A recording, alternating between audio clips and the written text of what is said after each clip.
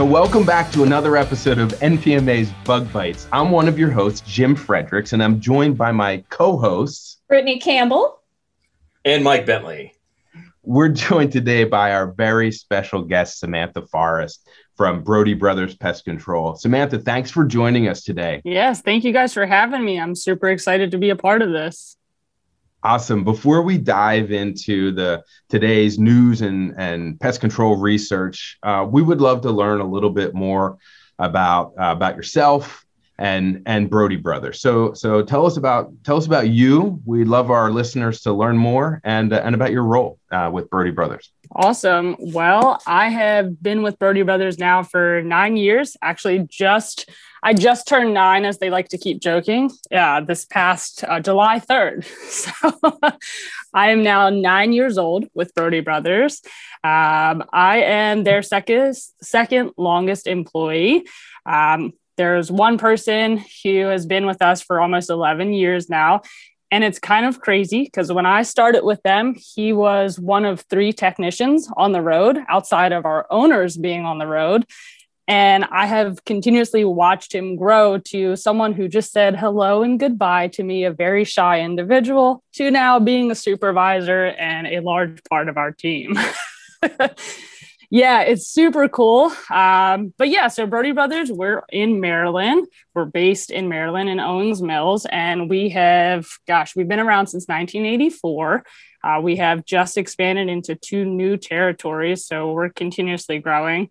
Like I mentioned, I started 9 years ago with 5 technicians, half of which were owners out on the road. And now we have almost 50 technicians. We have almost 8 office staff personnel. So it's literally like pushing a pedal to the floor and saying, okay, we're riding this car until it runs out of gas. So we're having a blast over here. That is awesome. And I know that and you and Brittany have worked on a number of different projects with NPMA, right? Yes, we have. We are heading the Diversity Council. So right now we're in the middle of creating a diversity, inclusion, and equality sort of toolbox for the pest control industry. So we're hoping to launch that. I'm hoping before Pest World. That's the goal. And, for myself as vice president and Joelle as president, we're really, I think, pushing the pedal to the metal with that as well, with pushing diversity within our industry. Absolutely. And then Sam, I know we didn't even mention this, aside from director of operations and how crazy you are with Brody Brothers and all the volunteer stuff you do at NPMA, but you're also the current president of the Maryland Pest Control Association as well, right? Yes. See, I don't talk about myself very often, as you can see. I volunteer for a lot of things. No, I came from lawn care, which is, 10 years ago. And coming into pest control, it's one big, huge family. Everyone wants to help everyone out. So anytime I have a moment to be like, yeah, I'll take care of that. Yes, I'll volunteer for that. Of course, I'll do that.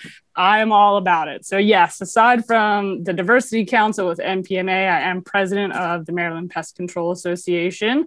And oh my gosh, we're working on a ton of things. I feel like that's just like such a distance in my brain of trying to hold on to that and make sure that everything is taken care of for them as well. It's kind of just a nutshell of my life within the pest control industry. Oh my gosh. Sam, I was going to ask what you like to do in your free time, but between Maryland Pest Control Association, Brody Brothers, your full-time job, NPMA, your other full-time job, childcare, everything else, it doesn't really sound like you have any free time. Brittany and I actually spoke about this yesterday on a call for the Diversity Council. And I said, my spouse just bought me an iPad, and I have decided that is going to be the one thing I have that's unwork related, aside from everything else. No email, no contacts on that. I'm just going to use it for listening to books, reading articles, and that is it. Good for you. Good for you. Well, we really do appreciate people like you who are willing to reach out and volunteer and get involved, because whether it's the state association or it's the national association, it really takes volunteers like you who are willing to sacrifice their time and devote their energy to make these associations better, and in return, make the whole industry better. So thank you, Sam, for all that work you're doing already. Yeah, we're a big family. Brody Brothers is family owned and operated. And that, has always hold true to my heart, is making sure that, the company that I'm involved with is like a family, and I'm that person. I carry that. That's part of the integrity and morality that I have, is to just be a helping hand wherever I can be. So I'm happy to be a part of this industry. I'm happy that I get to be included in this podcast and hang out with you guys for a little bit. Well, that's awesome. Now, one of the things, maybe it was an obvious ploy. I was trying to butter you up there a little bit, but one of the things we do every week, and I think some of our listeners already know this, is we, the point of this is to get to know leaders in the industry, but at the same time also help to disseminate new pest control research and information out to our listeners. And so we do a little game every week, and I'm hoping that Mike's going to be able to explain that to you, and then we can get started and have a little bit of fun.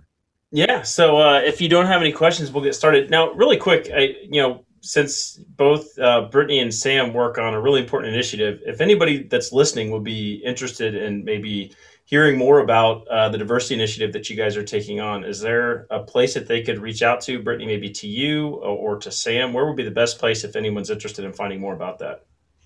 Absolutely. So myself or Sam, so feel free to email me as the staff liaison to the Diversity Council, bcampbell@pestworld.org. You can also go to NPMA's website, and that is npmapestworld.org. And we do have a diversity page. Like Sam said, we're trying to add more resources to a toolkit that everyone can find, but feel free to reach out to either of us if you have questions. Yeah, and my email is pretty simple. It's just Sam, SAM, @BrodyBrothers.com, and you can reach out to me, and I can put you in the right direction too.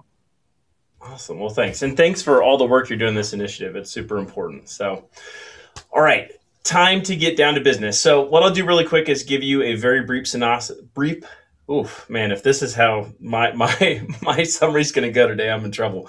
A brief synopsis, words are hard, of kind of what you can expect for today's test here in our game. But if you have any questions, just let me know. So I know that you said you've listened to a couple episodes in the past, but essentially each one of us gets about 5 minutes to summarize what we would consider our favorite news, science-related article, something usually from about the past month. After we go through and we take about that 5-minute summary, if you have any questions, it could be specific to that or any general information that you want to know about for that topic, we'll pause and take any questions. If you don't have any questions, we move on to the next person. All three of us get to go. And then at the end of that, you get to make the determination of who you feel was the winner. The only request that we have is you don't tell us who the people, what order in which people place. We just want to know who won. We don't want to know who did the worst, the second worst, or third worst. We are very sensitive when it comes to that, apparently. But the way that we normally do this is whoever won last time goes first.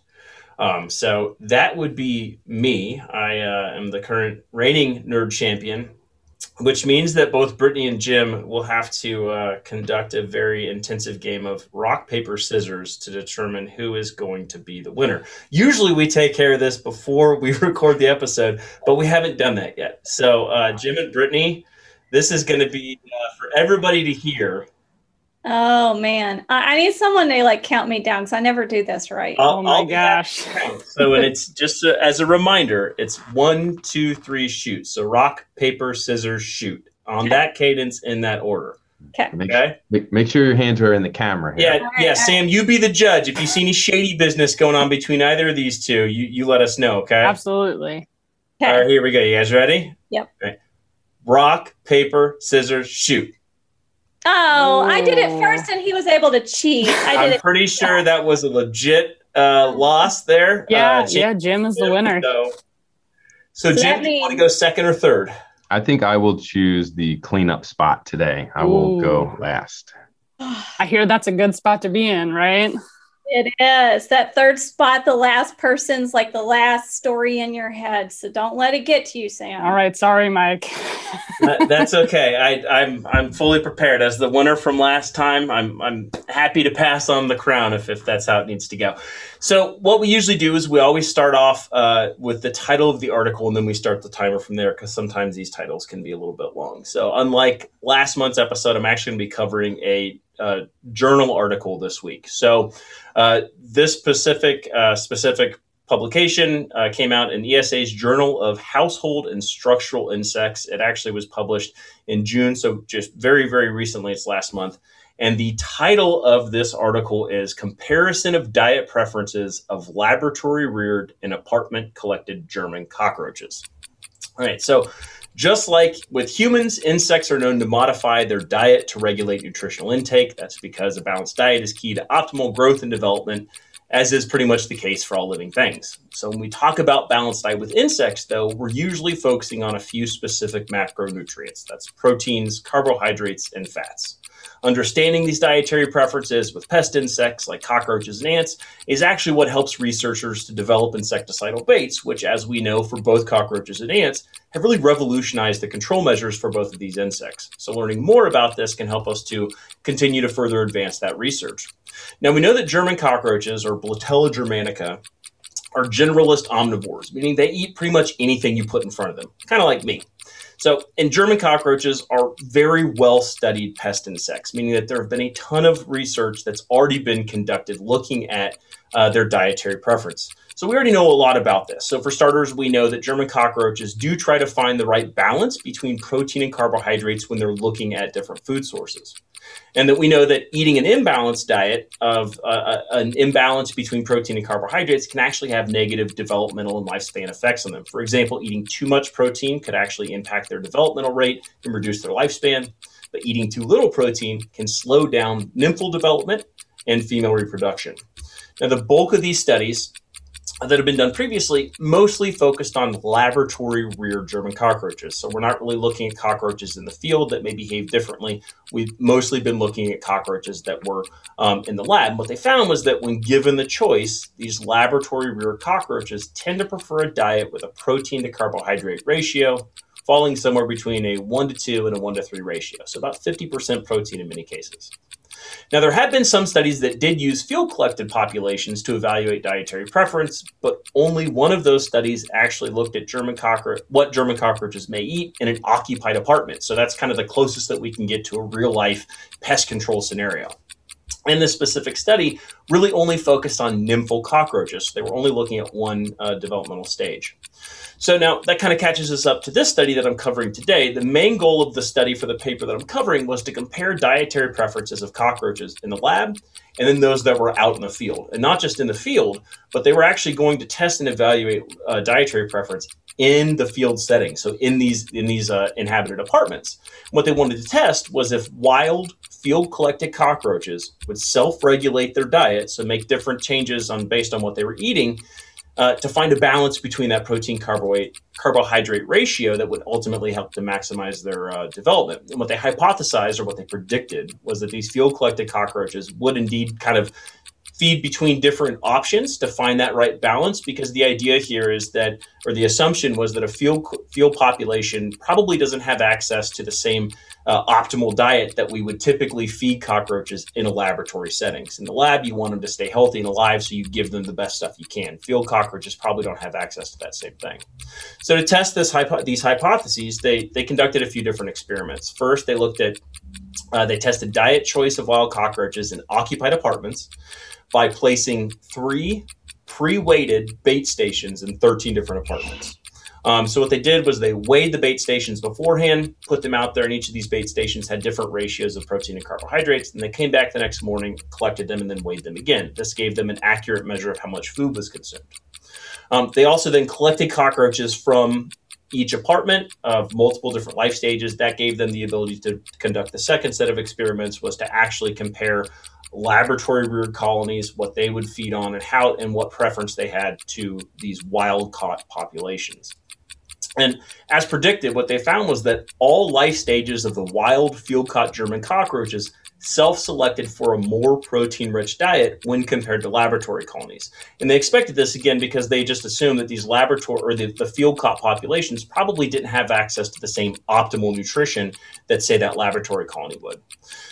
And they found that the total amount of protein-rich food consumed by each life stage differed. So basically, different life stages may have consumed different amounts of protein based on total food consumed.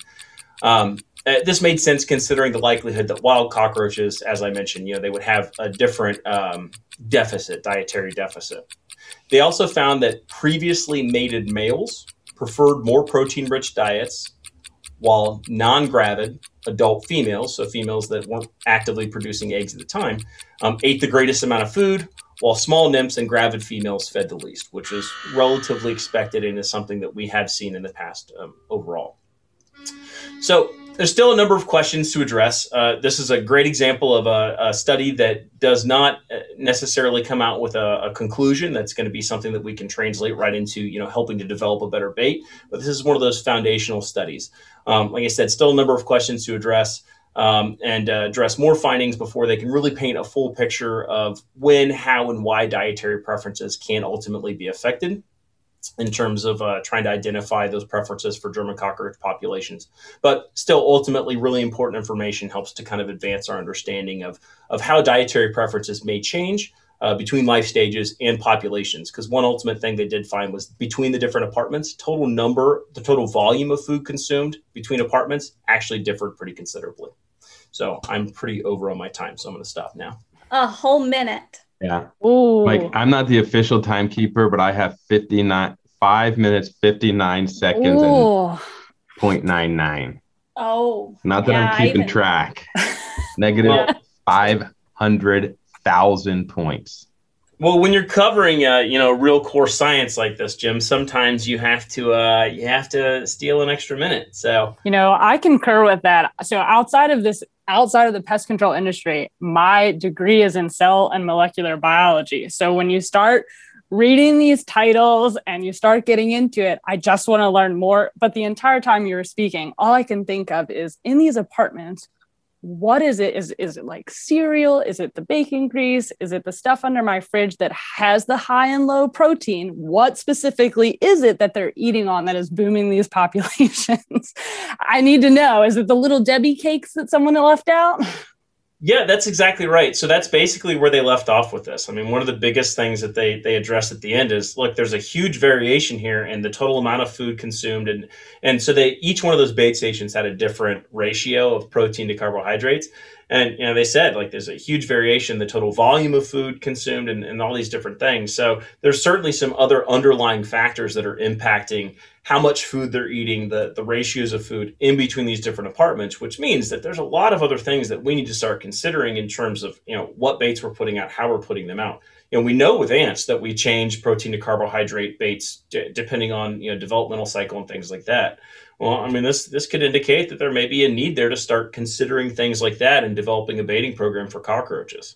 Yeah, I'm all about this. If I can point out something to a customer that says, hey, maybe don't have that in your kitchen, that'll deter the German roaches from eating or hanging out in your apartment. That would be great. Yeah, absolutely. Nice job, Mike. Yes, Mike. Great job. But are you ready to be demolished? I believe I am second here. Oh, I've rendered Mike speechless. That's never happened before. I was being polite. All righty. That's a first. Yeah. So I haven't asked. I'm going to go ahead and keep my fingers crossed that Brody Brothers does a lot of commercial work here, because today I have chosen a paper out of the Journal of Stored Products Research, and the title is Assessment of Factors Influencing Visitation to Rodent Management Devices at Food Distribution Centers. And so this was done by Bobby Corrigan's one of the authors, but by Matt Fry out of New York, with a couple of other pest control companies and authors as well. So a food distribution warehouse, these are really large warehouses where essentially bulk items of, packaged food is stored, and then they ship them out, distribute them to local retail facilities like your Walmarts and your grocery stores. So those are the facilities we're talking about. And if you work in these facilities and if you are audited, if your pest control services are audited at these facilities, there's a good chance that you follow the auditing body rules where they space devices indoors by about 20 to 40 feet. So traps are usually in the interior are spaced 20 to 40 feet, and the exterior stations are spaced about 50 to 100 feet apart. So for this paper, they wanted to look at this spacing and investigate the effectiveness of this conventional standard interval trap placement. So it's either usually by auditing bodies, or it's like companies' SOPs, or it's just, hey, this is the way we've done it, so we're going to continue to do it this way. But is this really the most practical, best method? These researchers wanted to find out.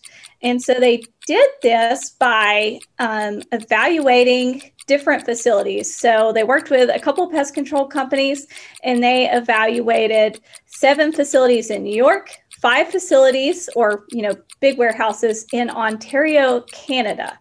And again, they used passive multi-catch traps indoors, and mouse and bait stations with rodenticide were placed outside.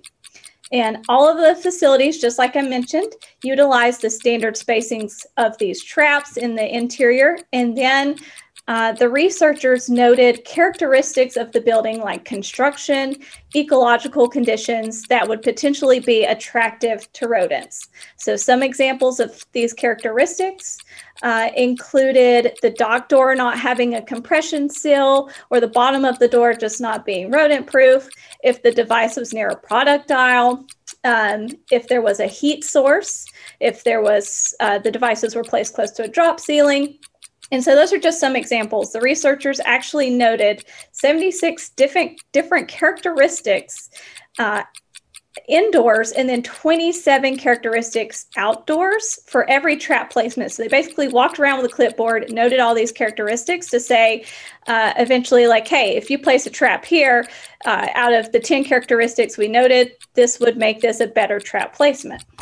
So the researchers discovered that about half, so 45% of interior devices captured mice, and about 56% of exterior base stations had some evidence of rodent feeding. And now these facilities all had some type of rodent activity, so they should have been having trap catches essentially, or some evidence of feeding. Not surprisingly, they found that certain structural characteristics or conditions resulted in more trap catches or more rodents coming and feeding on the base stations. And when we think about this conventional spacing, where we get these numbers and how we typically have done this in the past, that came out of the 40s and 50s. And that was based on the range that rodents forage, but it didn't really think about rodent behavior and where rodents typically hang out in buildings.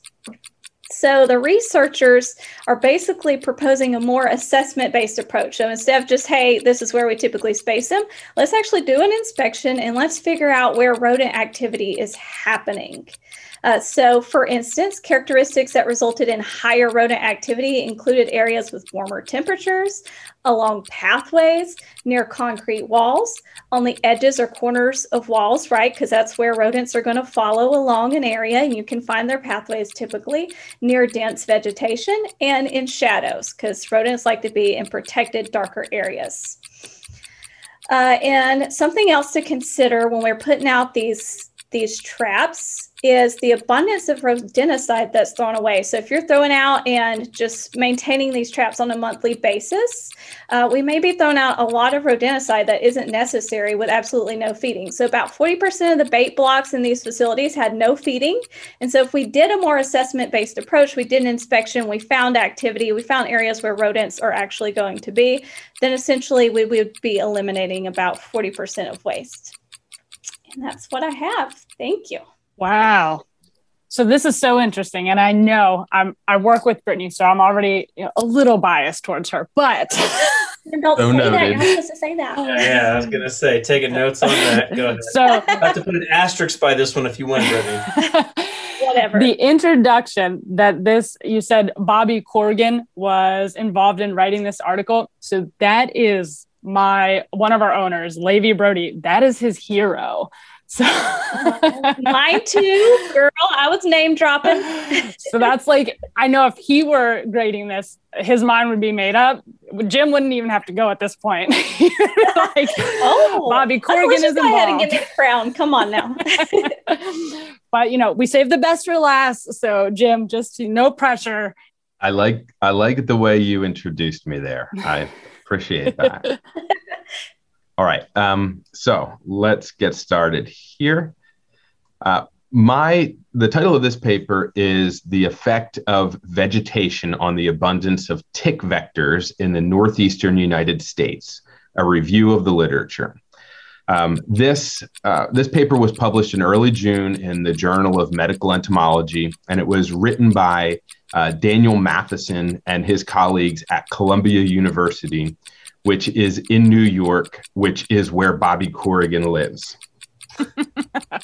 Much appreciated. Yeah, I'll do whatever I can to win. Kevin Bacon, the 6 degrees of Bobby Corrigan. This does not affect his 5 minutes. No, it doesn't. This paper is a little bit different from the research papers that I've selected in the past in that it is a literature review. So this is the kind of paper I think can be especially useful for people in the pest control industry who are interested in getting a broad overview of a specific entomological topic. It's essentially like a term paper that you might have written in high school or college, and it consists of an exhaustive review of the existing literature on a very specific topic. And it's a good way, like I said, to get this broad overview without having to read all of the published research. So in this case, the authors were interested in determining if they could figure out what specific habitats each of the 4 disease-carrying ticks that we most commonly encounter preferred based on previous research that had been published. So the authors reviewed the existing literature to identify which ticks were associated with what habitats based on the original authors' descriptions and their tick sampling locations. So as you know, tick abundance has been increasing over the past century. And the authors cite lots of different factors, including climate change, reforestation, and changing wildlife populations. 3 tick species are recognized as posing the highest risk to human health, at least in the Northeast, and that's the Lone Star tick, the American dog tick, and the black-legged or deer tick. The Lone Star tick vectors multiple illnesses to humans, not the least of which is that its saliva has been linked to alpha-gal syndrome, whose symptoms actually include allergies to red meat. The American dog tick, of course, is familiar to anybody who has pets. That's the vector of Rocky Mountain spotted fever, as well as multiple other disease-causing pathogens. And of course, the deer tick, or the black-legged tick, is the vector of Lyme disease. More than 30,000 cases of Lyme disease are reported to the CDC each year. But the CDC actually estimates that the actual number of new cases in the US is closer to 500,000. The authors also looked at habitat information for the Asian longhorn tick, which is a recent arrival. It's an invasive tick that's rapidly spreading throughout the US. And although the tick hasn't been implicated in human disease transmission here in the US, it is considered a disease vector in its native Asian range. So it's important to note that different tick species prefer different habitats based on the tick's vulnerability to desiccation or drying out. And ticks can spend up to 98% of their life off of their host and can survive for many months, even almost to a year without feeding. So since they're susceptible to drying out, the microhabitat humidity levels can vary, and that's what they're going to be dependent on based on vegetation and soil composition. So here's what the authors learned as part of their review. The black-legged tick is a forest dweller. They found at least 10 studies that found higher population densities in forests than in grasslands or in open canopy habitats. And they found no studies finding the reverse of that. So based on the review, deer ticks seem to prefer dense shrubby forests rather than open habitats. And they also are less likely to be found in pine forests. The Lone Star tick, on the other hand, was a habitat generalist. It's found in both dry forests, wet forests, coniferous forests, grasslands, no preference for any of these things. And the Lone Star tick is known to be able to survive in dry habitats, drier habitats than the deer tick because of its waxy cuticle that inhibits water loss. The Lone Star tick also is a tick that actively seeks out hosts compared to the ambush strategy employed by deer ticks. The American dog tick, on the other hand, is a field dweller and is most commonly found in grass or underbrush, rarely in the forest. And it's found in highest densities on field edges and along trails, and they're highly tolerant of dry conditions. The Asian longhorn tick, on the other hand, is still an unknown. It was first detected in the U.S. in 2017 in New Jersey. And the literature reveals that it's found in both forest and grasslands. But what's most interesting about this tick is that it can be found in high densities, even in well-maintained lawns, which is a place where these other ticks are not typically found. So the authors indicate that more data is needed to kind of fine-tune these habitat associations. But this can be extremely helpful for PMPs who are out educating consumers and developing tick management programs because they can better understand where each of these tick species are most likely to occur. And by better understanding where ticks are found, PMPs can better evaluate the relative risk of tick infestations on a property. That's it. Well, that was super informative. That was 5 minutes and 27 seconds. Yeah, I know. I was a little over. No, I got 4:56. Oh. No. Don't just because he decides the first 30 seconds are a nod to Bobby Corrigan, that still counts. If you choose to suck up for 30 seconds, that is still 30 seconds. Said we you would get before the title. The judge said that I would give him a pass. All right. There you go. What Sam says goes. No, this is crazy. When I think about ticks, and I explain it like this to customers because we deal with the dog tick and things like that here in Maryland. When I talk about ticks to customers, I'm always like, you remember the little green alien in Toy Story and they're in the claw machine and they're like, the claw, and they just stick up their arms. That's what ticks do. And awesome. I always get a good laugh and a sale out of the customer. But I love your article on how it was talking about, you know, how they can be in dry areas and 98% of the time they're not hanging on a host. And that's what they're doing. They're just waiting and watching. Yeah. Well, you know what really was interesting to me is that I kind of had in my head, I mean, I thought it was like a known, like ticks are found in, you know, what I call transition areas. So like, you know, where the grass, the well-cut grass meets the forest, that's probably going to be where you're going to find ticks. And once you get into the forest, into these natural areas, I just kind of assume that, you know, it's like whatever, you might pick up some tick. And it seriously never occurred to me that different ticks prefer very specific, different habitats within a location.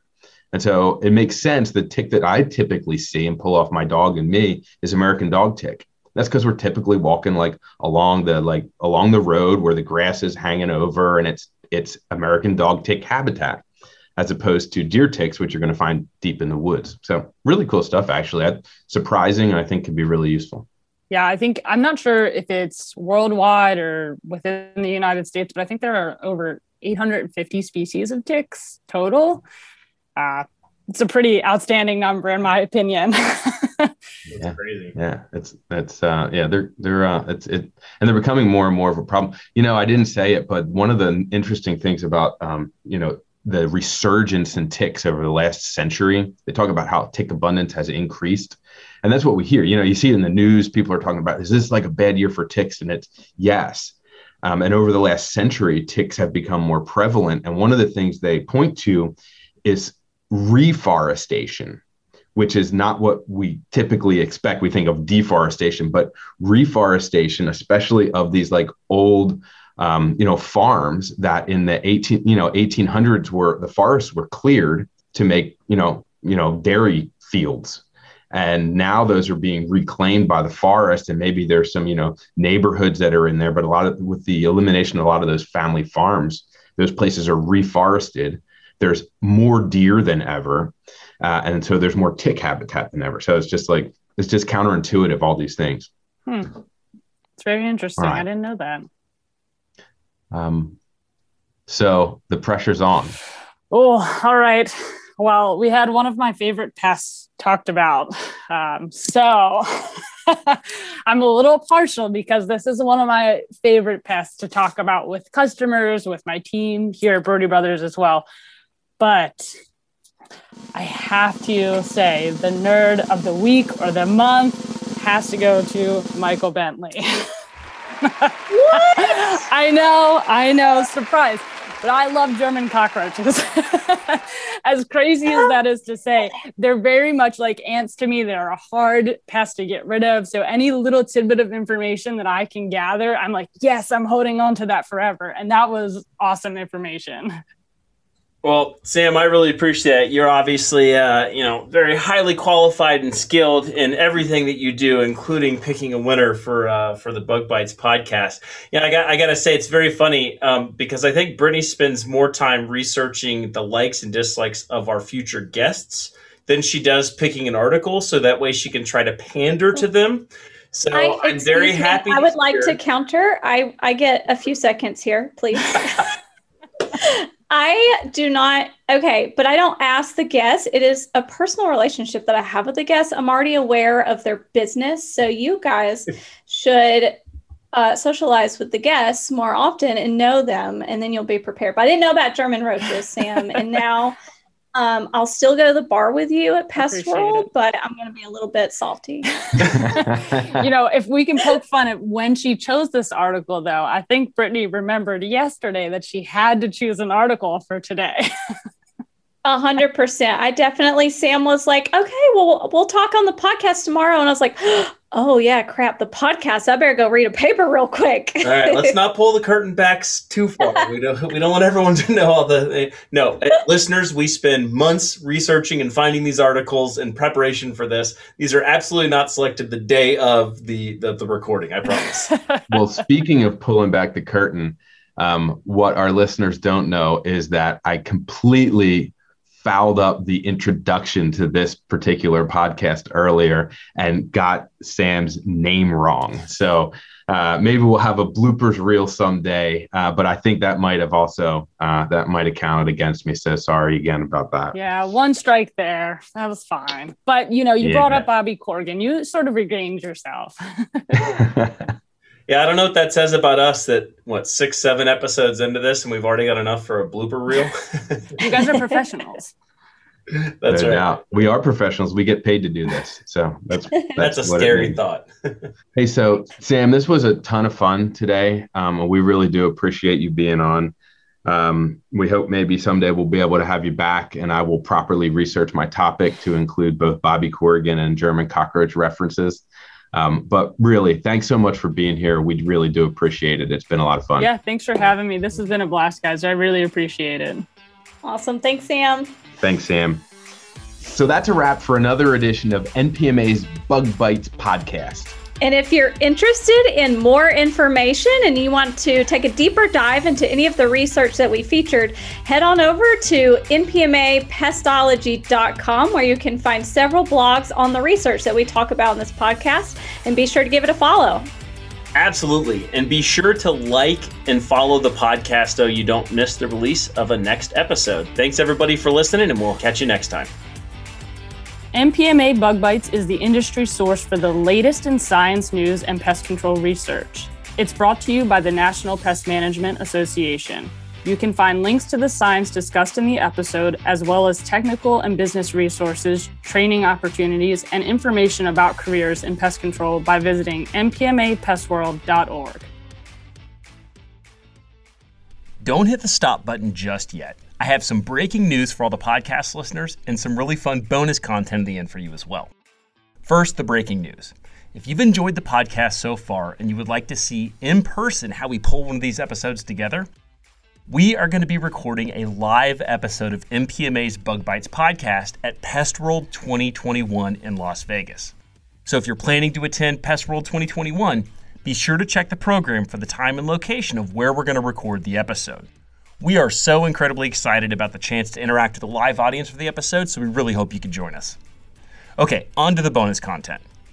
Earlier in the episode, you may have noticed that we referenced a few bloopers and outtakes that happened during the recording. Well, we decided to throw those bloopers in as some bonus content at the end of this episode.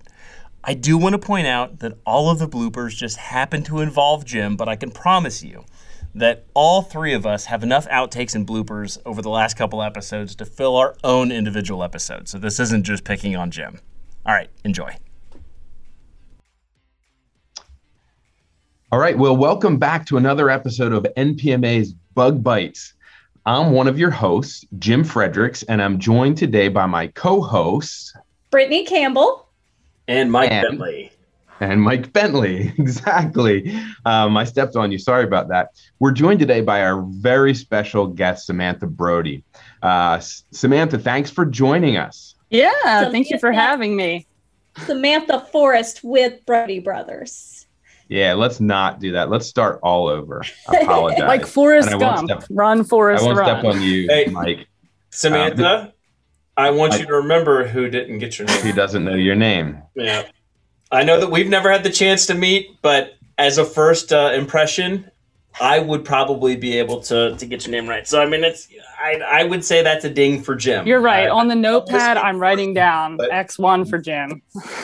That's terrible. We need to start over. This couldn't have gotten any better. That's not better. It's not better. It's not better. That was like an inside my brain typographical error. It's fine. We're all family here. I mean, it's okay. Mike sends me a thing that says our special guest XXX, and that's not good. So that's a wrap for another edition of NPMA. What's wrong with me? Like I said, it's amazing that we've got a full blooper reel and we're like 6 episodes in.